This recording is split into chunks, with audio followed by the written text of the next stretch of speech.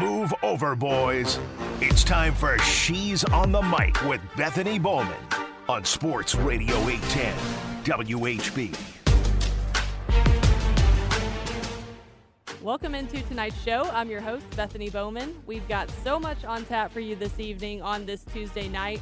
What a week in Kansas City sports. Not only are the Chiefs in Vegas for Super Bowl 58, we found out this week that Kansas City will host some World Cup matches. And, of course, Bobby Witt Jr., shortstop for the Royals, signing a long-term deal. He's staying in Kansas City. We've got a lot of guests here to break it all down. Haley Lewis and Allie Trost-Martin will join us, as well as Jack Johnson for the Royals update and Bobby Witt Jr. news. So let's go ahead and bring in Haley Lewis of Bleacher Report and Kansas City Sports Network. Haley, you've been on the show a lot this season, and here we are into the Super Bowl. I'm so glad we get to talk again. Thanks for, as always, your time and joining us here on the show. Yeah, girl, there were some times this season where I didn't know if we'd be chatting in February. I didn't even know if we'd be playing football this deep into the season. But, yeah, what a blessing. It's been so cool to cover them. And now we got a really exciting weekend coming up after opening night. It feels like it's finally here. I'm with you. You know, I had someone call me out the other day, and, after I was bragging on the Chiefs, they said, but you had your doubts a few weeks ago. And I'm like, hey. So did everyone. Come on. I said, thank you. At least you're listening to the show. And, yes, I did. I will fully admit that. It just wasn't the season that we've been used to in the past. It wasn't smooth sailing all along. But I think that's made it so much fun. It's been just great to see the Chiefs overcome adversity, show that they're that gritty team, and not everything has been easy and handed to you, but look at them. I mean, they've overcome so much.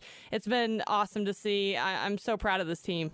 Yeah, I mean, it's been crazy. I don't think anyone could actually say, besides Patrick Mahomes and maybe that locker room, that they didn't doubt the Chiefs. Of course you did. I mean, everyone was wondering. Everyone, not necessarily everyone hitting the panic button, but there was a lot of concern mid-season and after the Eagles lost, the Packers lost, and just things were not ebbing and flowing. And what I love about it is the fact that Mahomes, after every single game, was like, we'll get it right. We'll put our head down. We know that we have the talent to do it. And I was like, do you? But, I mean, he proved me wrong. He proved everyone wrong.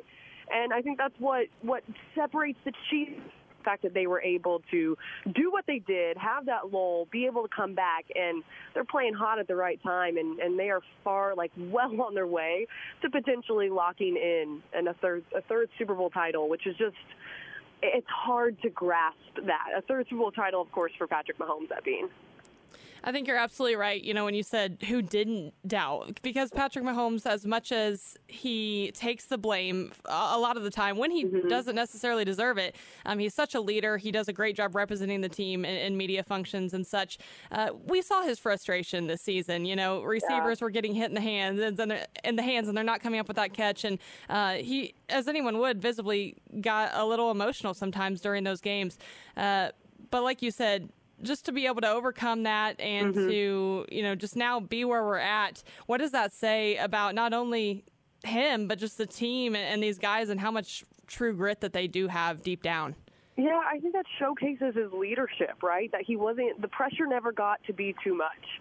And I think that's what's kind of helped the Chiefs get to where they are, and I think that's going to continue to help them have that comfortability and ease when they're playing in the playoffs in these big games on these big stages, right? That's something that is it's not really taught. Something you either have or you don't. And his mental stability and mental toughness is top-notch. So for him to be able to keep locked in on the end goal and not let the outside noise, us included in that, the media, the people who are spewing out the doubts and everything, for him to be able to find a way to function and stay just on top of his game with all that frustration, because frustration leads to, lack in execution on the field, and he was able to gather it all. So I think what it shows us is the leader that Patrick Mahomes is, the type of organization that the Chiefs have, and now here we are. They've done it with Tyreek. They've done it with a culmination of different wide receivers, and now they're doing it with the defense. And finding ways to win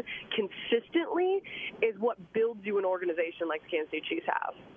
This is not a betting expert show, but I mean, I'm looking at the lines. They're moving a little bit. I think it started out 49ers a 2.5-point favorite. Yeah. I think it's down. I saw last night some places have it down to 1.5. I mean, it's truly a pretty even matchup, but I don't know how you bet against Patrick Mahomes and his team. Travis Kelce, Patrick Mahomes, they were getting pretty fired up last night on opening night. You know, there was boos coming from the 49ers crowd, and we know how it usually works out for the opponent when you get guys like that riled up. So for me, I've got to take the Chiefs.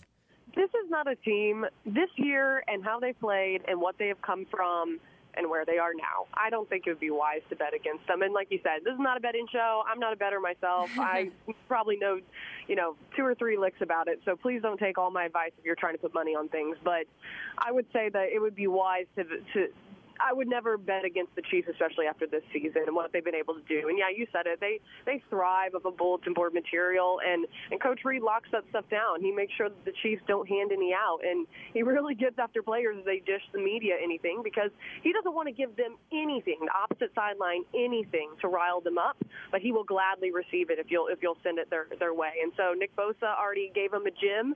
I think that's great what he had to say about the O-line just holding the bunch. But, today we found out from Coach Reid, Jerick McKinnon unlikely to play as well as Joe Thuney. That's definitely going to hurt. Charles Omenihu being out, that sucks. You can't recreate with the pressure he's been able to give off the edge. Although they have next man up mentality, it's going to be tough. But you said it, it's evenly matched. So this is going to be a really, I think, a tough matchup. I know a lot of Chiefs fans and experts are feeling pretty comfortable about the Chiefs going in and winning this big. I do see Kansas City winning, but I think it's going to be a gritty one. The 49ers have not one hell of a defense, but also one hell of an offense. So it's going to be a tough battle, but I oddly feel more comfortable about it than Baltimore. So I think that makes me feel better. Haley and I will not be held liable for any money lost after listening to this segment. But what I can tell you is that the 49ers defense forced 11 more takeaways than Kansas City in the regular season, and the Chiefs offense turned it over 10 more times than the 49ers. You can look at those numbers, and that's a compilation. So, there were stretches where the Chiefs weren't playing the type of football that they want to play. So I don't know how much I'm going to look into that. But we do know that the Chiefs are going to have to play a sound, fundamental game. I do think that the defense is going to have to force, at least one, hopefully more turnovers. I think the Chiefs are going to have to be clicking on all cylinders. But like you said, a lot of people around Kansas City feeling comfortable going into this game after what we've been able to do in the playoffs. Do you, Haley, feel like this is the Chiefs' true ultimate test? Yeah, I think this is where the Chiefs can either cement their name in a dynasty or they will just prove that, they got a little more time to get on that level of the Patriots. I think that this is their opportunity to prove that they are elite. It is not just a 5-year span. It is something that's going to turn in and continuously be the Chiefs being the villains and bothering the rest of the NFL because they won't get out of the damn Super Bowl. I think that this is going to be an opportunity for Mahomes to really put himself in that conversation for longevity purposes. We already know he's the best quarterback playing in the NFL right now. Now we're starting to talk about those legacies and things that will live on. So I think that they have to be, you mentioned it, firing on all cylinders. All 3 units, special teams included, has got to be at their A game to get this one done. But I also think that we haven't really seen those costly mistakes that really kind of bit them in the butt during the regular season in the playoffs. So if they can continue to play clean games and get the ball down the field as quickly as they have in the previous, 3 games in the playoffs, then yeah, this one should be theirs. But if they revert at all back to some of those struggles from the regular season, we've seen how quickly this thing can unravel. So it's going to come down to, dotting your I's and crossing your T's. But I think if any team has a routine for the Super Bowl and actually knows how to do that, it's Coach Reid and the Kansas City Chiefs, right? Mahomes saying, I'm going to treat it like any other Super Bowl week. That is such a flex that he has the ability to say that because he's now been there 4 times, so he has a Super Bowl week routine. And Coach Reid is very adamant about keeping his routine very consistent so these players aren't distracted by the outside noise of what goes on during the Super Bowl. And I think, the one that they lost in Tampa, well, think back to what was going on. There was a pandemic wrapping up. There was, also still very much so alive, a lot of things going on in Coach Reid's personal life that might have played into outside noise kind of bleeding over. But it seems like this team is locked in, and really I'm surprised that the Niners are still favored because I feel like this is the Chiefs to lose. I would agree. And we have to give credit where credit's due to the 49ers for their comeback win over the Lions. I mean, it takes a special group to do what they did in that situation back against the wall. And while their defense, really showed out, they were lights out in that second half, the offense, they had a lot of points to make up. So looking at guys like Christian McCaffrey, Brock Purdy, George Kittle, they have so many offensive weapons. Who for you or what position do you feel like the Chiefs defense and Coach Spags really needs to hone in on the most? Or is it, true collectively just a lot of things to worry about? I mean, you always are going to be worried about people like Kittle, Debo. I mean, but I'm really bothered by McCaffrey. I think he's going to be a key for this team, and he's also someone that the Chiefs did not have to face back in Super Bowl 54. So this is a new addition. This is a guy. I mean, obviously there's a lot of new additions, right? It's a different quarterback this time around, but I just mean in terms of he is a back that he can receive, he can run, he can make plays after the catch. How explosive he can be. He will bulldoze his way through. And I loved watching him in college, I mean, he was a phenomenal player and back with his time with the Panthers. I mean, he's a talent that is just generational. So I think he is going to be extremely hard to slow down, and that does worry me because of the Chiefs' run defense, but it's Spags we trust, right? Like he should get more praise than he does because of what he's been able to do and what he's been able to do consistently after he came here in 2019, overhauling the defense, the personnel, the people that he brought in, and then what he has continued to do on a big stage in the playoffs over and over again. So McCaffrey bothers me. I think that he'll get his explosive plays. I think that's just a given. In terms of how much that affects the Chiefs, well, it's really going to come on the heels of the offense. Can they put up enough points to combat what we inevitably know the 49ers are going to do, and can they shut that down enough to where their offense has a chance to score more points than they're going to be able to put up? Because I think it's just at the end of the day, it's inevitable that their offense will get going.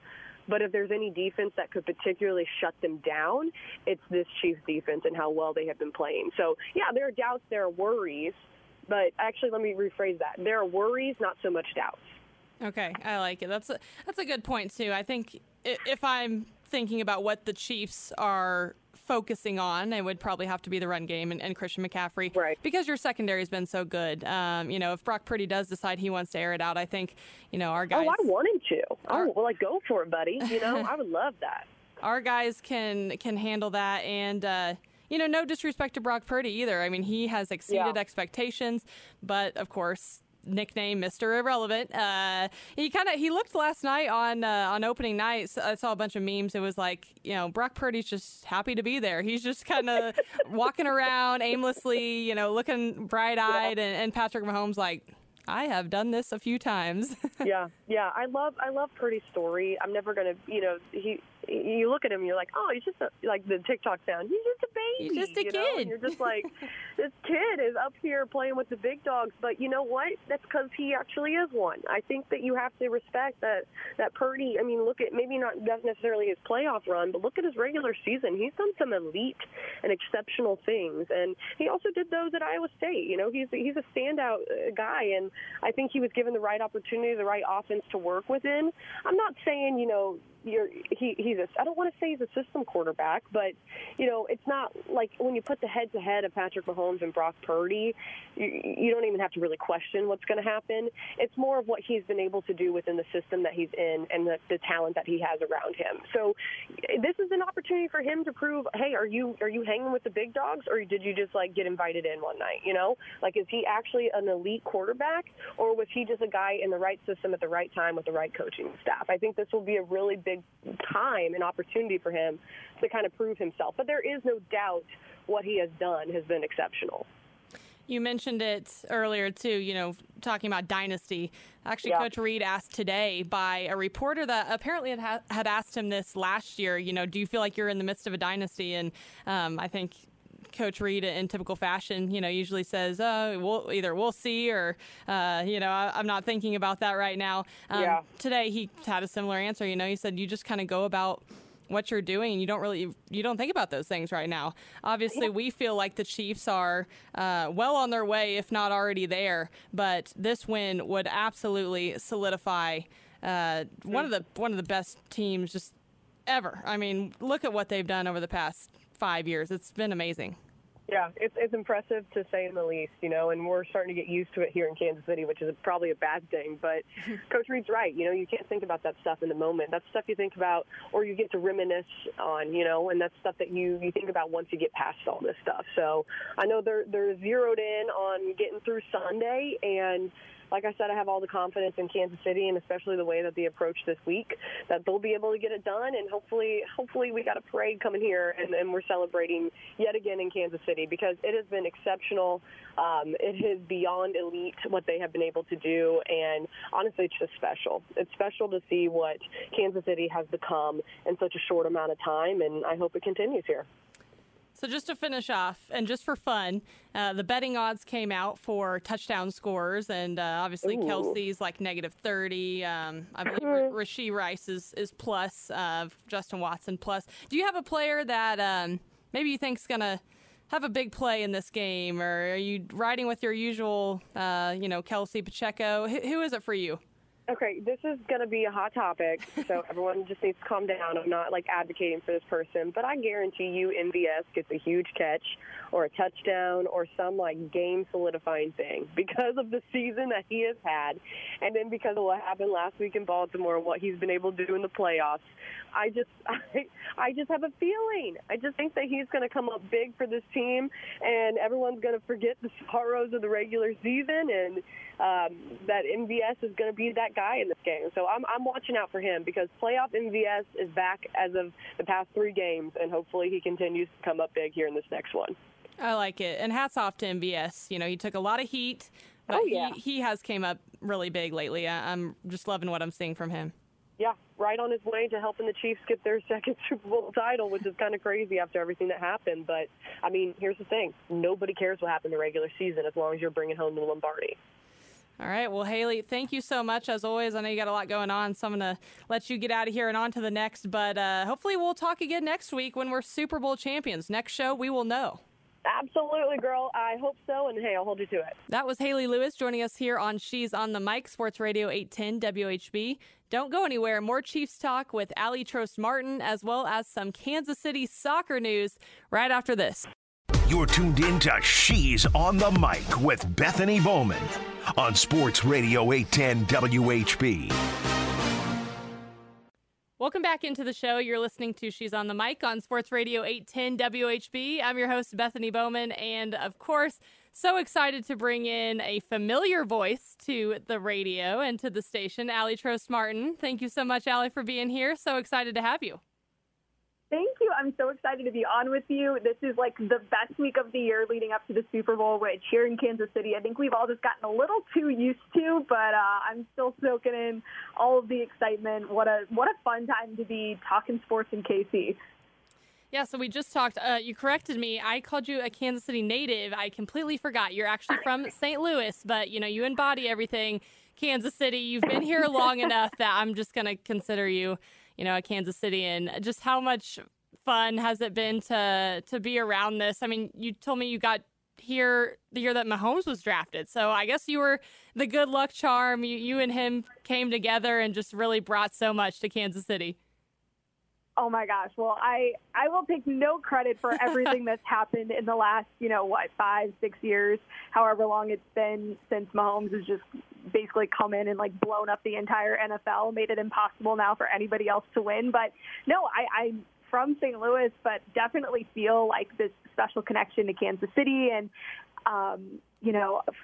feel like in a lot of ways I'm a Kansas Cityan at heart. It's been such an honor, getting to cover all of the teams here in Kansas City for as long as I did, and working at 810. I will never forget the excitement of that year that the Chiefs went to and then eventually won the Super Bowl. I was in Miami on Radio Row getting to do all of that coverage around it, and it's just continued to feel absolutely surreal. But I think what was so neat about this year's run is how much adversity this team overcame. All of the times throughout the regular season where you question, does this team have what it takes to make a run in the postseason, especially given that they didn't finish as high up in the AFC as they would have needed to have home field advantage. And then it was okay, can Mahomes go and win on the road? And the answer to all those questions is yes, he can. And I think, the postseason for any sport, it's all about getting hot at the right time. I always say it's about being hot and being healthy. And right now, the Chiefs, outside of a couple of players, are as hot and as healthy, especially if you look at Mahomes. I mean, Mahomes going into the last few playoffs has always had some sort of really serious ankle injury that he's somehow been able to play through to still, scrape out a win and lift the Lombardi trophy. But, right now, I think the scariest thing if you're a San Francisco 49er fan is the fact that, oh my gosh, Patrick Mahomes is healthy. And if Mahomes is healthy, he doesn't need a lot of time, and he doesn't need the chips to, be on his side. He can make absolute magic happen. So I'm going with the Chiefs to win it this year again, just because I think the experience and the fact that you have the biggest X factor in all of the NFL and Patrick Mahomes, I think that's going to be enough to edge them past. So fingers crossed, we'll see. I'm obviously rooting hardcore for the Chiefs here. Yeah, and like you said, the team overall, really a great report. I think Joe Thuney is a long shot. Andy Reid today said to go. Jerick McKinnon probably not. Charles Omenihu obviously out. But that's a very short list considering we've gotten through an entire season, and we're feeling pretty good heading into this last game. Yeah, 100%. I think that's going to be the biggest difference for this team this time around. It was the health, particularly on the O-line, or lack thereof, was why the Chiefs lost to the Bucs in that 2020-21 season. So that health, and then just the fact that I think this team really came together through some of those really tough games. And, we saw so many receivers, Travis Kelce included, dropping, easy passes, losing games in ways that just felt so uncharacteristic for this Chiefs team. Did they have the talent to get it done? Did Mahomes, kind of run out of his luck? He was looking like he couldn't make this group of receivers come together to do what they needed to do. And I don't know what clicked, but something did. They caught the right swing of momentum at the right time heading into the end of the season, into the postseason. So I think all of those factors are going to give Kansas City an edge, but it's going to be a great game. It's a Super Bowl. Anything can happen, neutral site. But what a cool backdrop to Las Vegas. It's going to be really, really fun. And, I mean, man, can you imagine seeing Patrick Mahomes and the Chiefs lifting a third Super Bowl trophy in, just the shortest amount of time? It feels insane to say. But what I think I've learned in covering this team is that, you got to keep increasing your expectations, because this team and this player in Mahomes, and of course with Andy Reid as well, they just keep exceeding those expectations. Absolutely. Well, there's a lot going on in Kansas City right now. Obviously, as you know, when the Chiefs are in the Super Bowl, it's kind of Chiefs, and more Chiefs around here. But there is a lot more to talk about. And, Allie, you're doing great things right now with CBS Sports Golazo Network. And so we're going to get into some soccer here. Kansas City found out what matches they're going to be hosting in the FIFA World Cup 2026.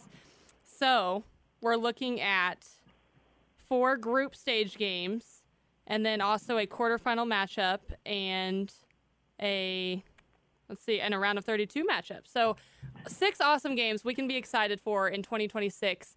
I mean, how awesome is that to see soccer coming to Kansas City like that?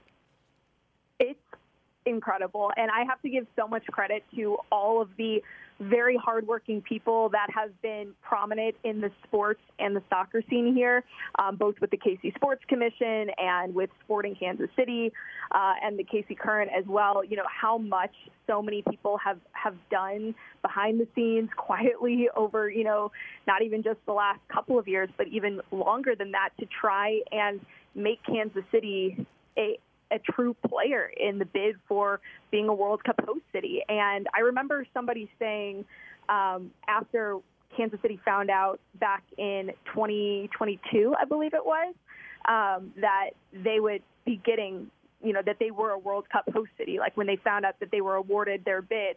I forget who said this, but basically that nobody wanted it more than Kansas City. And I think that's so true when you think about KC sports fans in general. I think this is such a passionate city. It's brimming with so much, support for just growing and advancing what the perception of Kansas City is. And I think that collective mindset has put this city in a really good position to start becoming a more appealing place for not just things like the World Cup, but as we saw, the NFL draft, all of these massive events that are going to just put this city kind of at center stage. And so I'm really excited to have all of these people traveling in to experience some of the best competition in the sport of soccer that you see in the entire world right here in our own backyard. So it is a huge achievement for the city. There's still so much work that is happening every single day to make sure that every single logistic and, everything in that kind of arena is accounted for. But it's going to be unbelievable. And I really think, like, for not just Kansas City, but for the sport of soccer, which, here in the U.S. is still a very much growing thing. Professional soccer in the U.S. on the MLS side is only like about 30 years old, which is like crazy, not even 30 years old yet. So I think the sport here still has a long ways to go, and it's competitions like this that help really develop that next generation of fan. And so for Kansas City to help make those magical connections through the experience is going to be really, really cool to see. And I just know that Casey's going to knock it out of the park, just like they did with the draft. I mean, how many people watch the draft and they're like, damn, Kansas City, like, you guys really put on a show. And I think, people here really care about these types of events and have a lot of city pride. It's why you see people walking around with the Charlie Hustle, Casey Hart shirts. Like, people love Kansas City. And I think having this kind of opportunity to position Kansas City on a global scale is just going to bring out that pride and that passion tenfold. And I just know 5 years from now, 10 years from now, we're going to look back and be able to see, and quantify the impact that Kansas City had in helping grow soccer here in the U.S., regardless of what games and teams and nations are being, are playing here and participating in games here in KC. So 2026 will actually be the first time the men's tournament has played games in the U.S. since 1994. So that's awesome, and we're going to, see all that firsthand right here in Kansas City. And then in the bid to be a host city, Kansas City actually beat out several larger metro areas, including Orlando, Baltimore, Washington, D.C. And then if you look at some of the other host cities, it's Atlanta, Boston, Dallas, Houston, L.A., Miami, several others. And I think looking at the entire list, we are, significantly outnumbered population-wise. But like you mentioned, what we might lack in numbers and people, we make up for in heart. I mean, this is a passionate city. Yeah. It loves soccer. I got to see that, when Sporting KC had their big run to the MLS Cup this past season. I mean, the way that fans show up and show out for this sport is amazing. Yeah, and I think beyond that, too, like, there are a lot of really smart and dedicated people here in Kansas City. I mentioned the teams at Sporting KC and the KC Sports Commission. I mean, these are the individuals who are working hard to make sure that it's not just, we love soccer, we want, the World Cup, but, like, how does that actually look? Like, let's get granular. What are the logistics? How can we make sure that this is a success? And even if, maybe we're lacking some things like, really fleshed out, public transportation options, finding ways to, like, mitigate some of those, deficiencies, to find the ways in which we can really step up to make the experience here a really good one for fans that are coming, because you want people to come and leave with a good impression. And while barbecue definitely helps with that, if you think about any time you go anywhere and have just, like, a good time, typically it's because logistically it just kind of,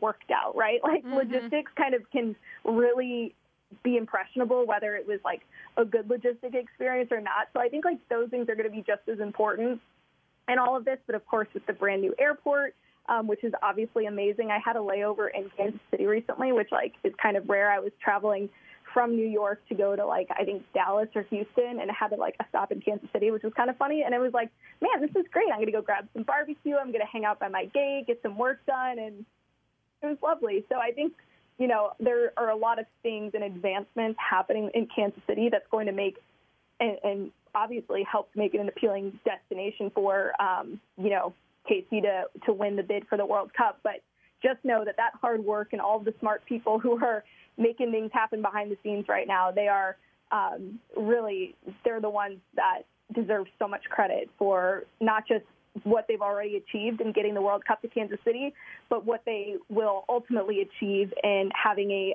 home run, kind of experience for everyone, come 2026. Yeah, for sher. And that is going to sneak up on us, but it is not for a couple more years. But what is really close is, our home openers for Sporting Kansas City. Casey Current. Looks like Sporting opens up the season on Saturday, February 24th, but that is in Houston. And then their home opener at Children's Mercy Park will be on March 2nd against the Philadelphia Union. And then looking at the current schedule, they will host the Portland Thorns at home on March 16th. So, wow, I was looking at that and I was like, these guys and gals have such a short off season. This might be the shortest off season of any sport. That's crazy.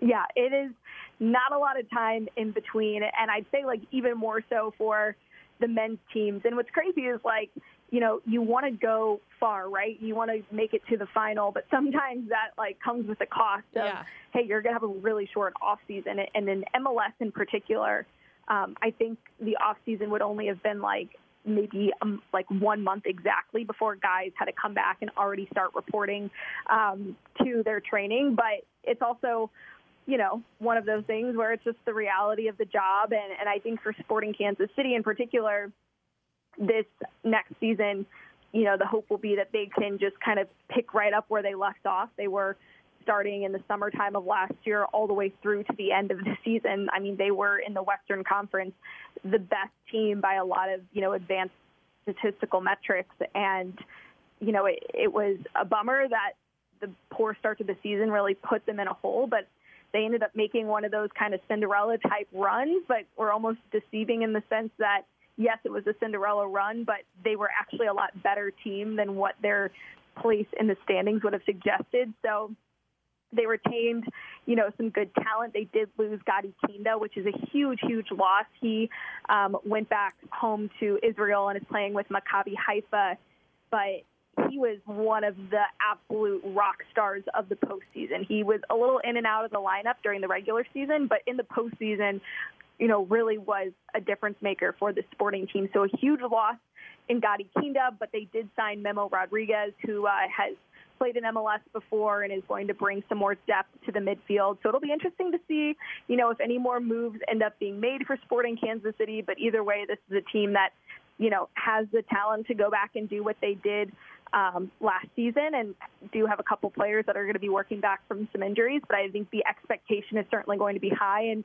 it's going to be for them to make the playoffs like they did last year, but just maybe a little bit more comfortably this time around. And then for the Kansas City Current, I mean, man, you couldn't have more excitement going into a season than this one. I mean, there was the news of the new stadium when it was announced a few years back. And I think ever since then, it's just been a constant build up to that moment when a match would be played for the first time at this brand new soccer-specific stadium that was purpose-built for a women's professional team, something that we have never seen before, and it's happening here in Kansas City. It is still so surreal, and the team got better in the offseason. They brought in Vlatko Andonovski, a seasoned NWSL and, of course, former U.S. women's national team coach. He loves Kansas City. I think is going to come in and really, put his stamp on this group. And talking to a lot of colleagues of mine who have either played for him or know him well, they really feel like he will have a lot of success in Kansas City, and that he is somebody who is really going to he just thrives in that club team environment where you can kind of work every single week and every single day. So I'm really excited to see what a Vlatko Andonovski team looks like for the Current, because I think if there's one criticism that you could have of this group, it's that, and it's not necessarily the players' fault, but they've just had so many different coaches in their short time as a club. And I think when you have so much turnover in that position, you're not just losing that leader in the locker room, but you're losing the consistency of a style of play, of just, everything that comes with having a leader who can just consistently put their hand on every single thing in operation. So I think for Kansas City, what I'd like to see the Current have this next year is, yes, you're going to have all this excitement with the stadium and all of that. That's wonderful. But more than anything, they need consistency, and they need to have players knowing exactly how they fit in, what the style of play is, and then just playing players to the strengths of what that style is. And I sincerely believe Vlatko's going to bring that to this group, and I think it's ultimately going to produce what, I think the goals of this club are, which is to get trophies and to win. And I'm really excited to see what Kansas City does this season, especially considering how freaking competitive the NWSL is. Last season, we saw more parity than we've ever seen in this league before. So it's not going to be easy to win, but having home field advantage at a place like the new CPKC Stadium is going to be a huge, huge X factor, I think, for this team. Absolutely. The Chiefs are in the Super Bowl, and you're getting me really excited for soccer. I didn't think that was possible in a week like this. But, just so much going football on. And football. They go together. Yeah. So much going on in Kansas City. What a time to be living here, to be working in sports, and to be a fan of sports. It's so much fun. Allie, we, of course, always appreciate you joining the show and all your insight. And hopefully we'll be talking soon about the Super Bowl champ Chiefs and getting ready for even closer to the soccer season. I love it. Thanks so much for having me on, and let's go Chiefs. That was Allie Trost-Martin. Stay tuned right here on She's on the Mic Sports Radio 810 WHB. Jack Johnson and Bobby Witt Jr. and Royals news coming up next. You're tuned in to She's on the Mic with Bethany Bowman on Sports Radio 810 WHB. Welcome back into She's on the Mic. I'm your host, Bethany Bowman, here on Sports Radio 810. And, of course, we just talked with Haley Lewis and Allie Trost about a lot of things going on here in Kansas City. Not only the Super Bowl-bound Chiefs, so actually they're there. They're in Vegas. Soccer world is exciting right now in Kansas City. We're going to host some World Cup matches. But baseball, the Royals decide on an already busy week that they want to get in the mix, and they sign Bobby Witt Jr. to a long-term deal. I'm so excited. This is awesome. We've got Jack Johnson here with us, our Royals expert here at the station, to talk about this, break it down a little bit. I'm excited, Jack. How excited are you about this? First of all, thanks for having me on, Bethany. I always love joining the show here. And how can you not be excited? This is uncharted waters, some would say, with Bobby Witt Jr. in this contract. I mean, shattering the franchise record by over $200 million. And it also comes after one of the more aggressive off seasons that they've ever had. John Sherman and J.J. Picollo wanted to make it a point that they were committed to winning. They were committed to spending money. But this was the grand finale, if you will. This was the best thing they could have done. I would go as far to say if they didn't make any of those off-season signings and just did this extension, it still would have been a top-5 contract and top-5 off-season in their entire existence. So I thought something was going to get done to this magnitude. Probably not. I was thinking more so on the lines of 6 to 7 years because I thought Bobby Witt Jr. want to hit free agency before his prime was up. But the Royals had no intentions of him hitting free agency, in his age 30, 31 season. The fact he got the double-digit years, I was shocked by. I applaud the front office, the ownership, because that's hard to do. I mean, small market teams, they'll cry poor a lot, and the Royals have basically the entire time they've been around. They don't spend a ton of money, but this offseason has been completely different, and this deal specifically has been the most different of them all. So you and I were both out at the K on Saturday for Royals Rally, and it's kind of fun to look back at, that day. It was just, 72 hours ago, but to hear some of the things that Bobby Witt Jr. told us, that John Sherman told us, and then boom, like this deal comes out. I thought it was kind of cool. John didn't say much about, he was asked about the status of Bobby Witt Jr., where they were in the progress, and he said, we're working hard at it. Yeah. And obviously, I think he knew that it was coming sooner than later. Bobby Witt Jr. said, he'd love to get a deal done. This place has always felt like home, and then he reiterated that today in the press conference that they had, saying this is where he wants to play. Of course, money talks, and the number was right, but I truly do feel like he thinks that he can build something here in Kansas City, especially with the moves, like you said, that they made this offseason. Even with Bobby's deal, it would have been great. But I love the guys that he has around him, too. Absolutely. No, this was a big part of it, too, in signing a player like this to an extension, right? It's not just about the money all the time. It's certainly a big factor, right? You're sitting on a $300 million contract. You're going to feel pretty good about where you're at. But you also, I think the competitor in you, which we know Bobby Witt Jr. is a very big competitor, you want to win as well. I think a perfect example of where everything went wrong for a guy that signed a long-term deal is like Mike Trout. One of the game's best players, I still believe the best player I've ever seen. Now, Shohei Ohtani can get to that point. Funny enough, they were on the same team, never went to the playoffs. But that is something I believe players look at and go, it's great to have a lot of money, but if I'm not playing in meaningful baseball, I want my legacy to be built up. And the Royals had to convince him it was worth staying here. It was worth signing an 11-year deal because we are building something special. So that's why I believe it's no coincidence that they signed Seth Lugo, Michael Wacha, Hunter Renfroe, Will Smith, Chris Stratton trade for Nick Anderson, and they signed Adam Frazier. Not massive deals, but good enough deals to feel good about the season. And I think it's why they were able to get it done, because they were showing him, hey, we're going to spend, $60, $70, $80 million additional in payroll and still pay you. That is commitment, and that's commitment we really haven't seen from the Royals front office and their ownership in quite some time. I mean, even in the years they won the World Series, they weren't signing guys to long-term deals. They weren't shelling out a lot of money. It was, hey, we feel good that this team's good, and we're not paying them a lot of money.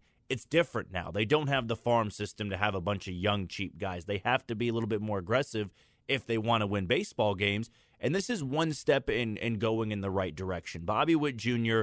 staying in Kansas City, that's important for fan support as well. This is arguably the greatest player that's been in Kansas City since George Brett, right? I mean, Carlos Beltran early on in his career in Kansas City, too, was very, very good and comparable to Bobby Witt Jr. But in terms of the projection where he could be at, this could be the franchise's best player yet. And to see him walk away in 5 or 6 years, that would have been terrible for the brand of this team, because what that would have done is just screamed poor again is, hey, we're small market, we can't afford him, so what? We're not going to pay him. A lot of teams still do that. Oakland does that. Chicago does that. The White Sox, I should say. And the Royals, before yesterday, would do that, because there were only 3 teams in Major League Baseball that hadn't given a player a $100 million contract. Royals decided this was going to have to be the guy we're going to break that threshold with, and thank God they got it done before the start of the regular season. So I'm interested to hear your thoughts. We just talked about, you mentioned, hey, they're not going to sit back anymore and not spend the money. They've made such a splash here in this season, this offseason, I should say. Where does that come from? When do they say, okay, now is the time that, we need to do this? Is it out of, I don't want to say desperation, but, is it like, okay, we're not going to win the way that we've been doing it? Unfortunately, we have to shell out the money now. Kind of talk about why this is the right time to be making, like I said, just such a splash. I mean, there's been so many moves this offseason. Yeah, I think that going back to 2022, this was a kind of a 3-year plan for them, almost of, year 1 and year 2, we really got to see what we have here. We got to see if we can replenish the farm system. We got to see if certain guys can play those spots and man them for 150 games or so. And last year, you lose 106 games, you don't spend a lot of money. The reality is, and you and I both heard John Sherman say this on Saturday, was that they never wanted to see this again. They never want to go through a 106-loss season, because there's nothing you can say to make fans feel better about it. If you say, well, we had to evaluate, right? Well, fans will go, why didn't you spend money? We are paying to come out and watch this team. If you're not going to invest, why should we invest? And I don't think it's a coincidence either that, the new stadium is going to be on the ballot. You have to show commitment to the team first if you want people to get on board and go, well, I actually would be on board with the downtown stadium. Because if you just keep, pumping out 90 to 100 loss seasons and you're not spending money, why would anybody care about a downtown stadium? You want to see this team win first and have investment in it, and that is so poor. Now, I believe that, at the very end of last year, they knew exactly what their roster was going to look like, roughly, I would say, by the time 2024 rolled around. They knew the rotation needed a lot of help. They needed more consistency. They needed the bullpen, needed a lot of help. They needed to add a few bats here and there. Yeah, but I think that they went into this offseason knowing that it kind of had to be now. It had to be now to get that fan support. And also, you lose 106 games. If you don't have a good farm system, you got to start making moves. You got to start making this team more competitive on the field, the major league level, and then start hitting on those draft picks again. Because unfortunately, in the years they've been bad, they haven't had many opportunities to replenish that farm system. They've missed on a lot of trades. They've missed on a lot of picks, and that can't happen anymore. But I think in the meantime of replenishing that system, you want to build a winner on the field. And with the Central being as weak as it is, now is the perfect time to go for it. Now is the perfect time to give yourself a chance. And I don't think they overspent. They spent about the right amount of money that it takes to be one of those teams in the hunt for the title. I'm glad you said that, because my next question is, as human beings, we love instant gratification. We're not going to want to wait to see, reap the benefits of these moves on the field. We want to see this team win. I'm a person where, I tend to be a little more lenient and give people some grace and some time and, hey, it's coming. But I know a lot of fans aren't like that. And so do you think these moves translate to a winning product on the field this season? Yeah, I think a lot has to come together for sure, right? Because you paid guys for what they were last year, but that does not mean they're going to be the exact same player this year. Things are going to change. Guys are going to regress a little bit. That's why people go off projections a lot of, hey, they can win this amount of games because last year this guy was really good or this guy was bad, he's going to bounce back. It's never linear. It's never going to be a guarantee in baseball. But I do think they've got a good chance. I think more than anything, they've raised the floor of this team, where last year there wasn't really a floor. It could bottom out as bad as it possibly could with injuries and guys not performing. And I think this year you added more experience and guys that have done this before, guys that have anywhere from 5 to 10 years at the major league level. And when you do that, they know how to handle a lot of adversity. Where last year, young guys going through this for the first time, they may not know how to handle long slumps, where you're hitting 140 in the first couple weeks of the season like a Michael Massey, or when MJ Melendez was struggling mightily. Like, if you've got guys around them that have been there before, I think veteran presence can be a little bit overrated, but what I don't believe is overrated is if you put together 5-6 years of good numbers, you can do it at the major league level. You've seen that happen before. And that's why I think, I believe they've done enough to compete. Whether it's good enough for a title, I think a lot of that comes down to what does Minnesota do? What does Cleveland do? Detroit do? Because those are teams that over the last couple of years, they've been far more competitive than the Royals. I think the only team I would feel confident saying the Royals are going to finish ahead of, no doubt, is Chicago, because they're in a full rebuild now. Cleveland, I think they're kind of neck and neck with, and then Detroit and Minnesota are those two teams that are above them right now. But I think they can compete for the majority of this season for sure. An interesting thing that I think John or maybe JJ Piccolo said on Saturday, I didn't realize that the Royals were, second in runs scored in the division last year. So kind of like you said, things need to come together. Sometimes the overall product looks bad. And it's like, there are some bright spots here and there. Yeah. I think the pitching would need to be a lot better, I guess, from that statistic to even out that number. But, just like you said, things coming together. It needs to be an entire product, but they do have some things that they can lean on and look back at and be proud of. Yeah, there absolutely were some positives in an otherwise dismal season, Bobby Witt Jr. being one of them, Cole Reagans, Maikel Garcia. There were bright spots on that team. And, with J.J. Piccolo and John Sherman pointing that out, it's 100% true that this offense was better than people really give them credit for. Really, the big issue was they had no pitching. They didn't have any rotation. They didn't have a bullpen. And I look at somebody like Detroit. Detroit had a putrid offense, an absolutely dismal offense, but they had stability in the rotation. They had stability in the bullpen, and they were in that divisional race till September. It is not a long shot to think the Royals can do the exact same thing if the rotation and bullpen stabilizes out, because I believe right now the Royals' offense can be better than Detroit's again. Detroit didn't significantly upgrade their offense. There's good hitters in that lineup, but there's a lot of guys that struggle just as much as Royals hitters. And I think that's why it was such an emphasis to, reload the rotation, reload the bullpen. Because if you can stabilize that out, that's the difference in you being in this thing in the second half of the season and being out of it by April, which has happened a lot more than Royals fans would want to over the last few years. Some news today, actually, just looking at my ESPN app, and doesn't affect us much in the AL Central, but Clayton Kershaw to the Dodgers.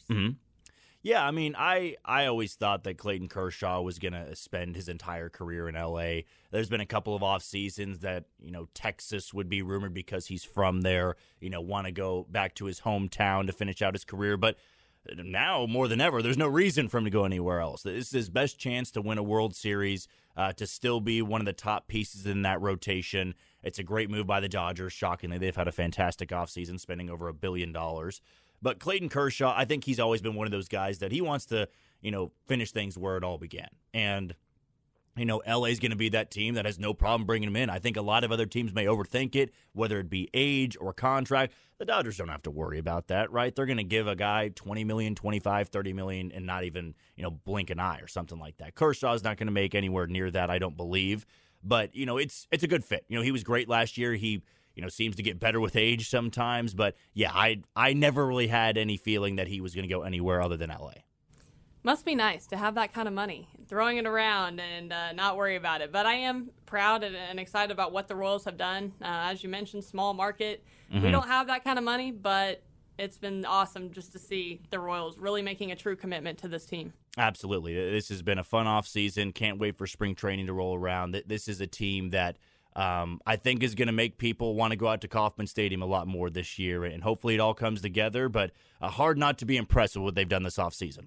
Awesome. Well, thanks, Jack. I appreciate it. Always great having you join. And next big Royals move, we'll have you back. Thanks so much. Thanks so much for having me on, Bethany.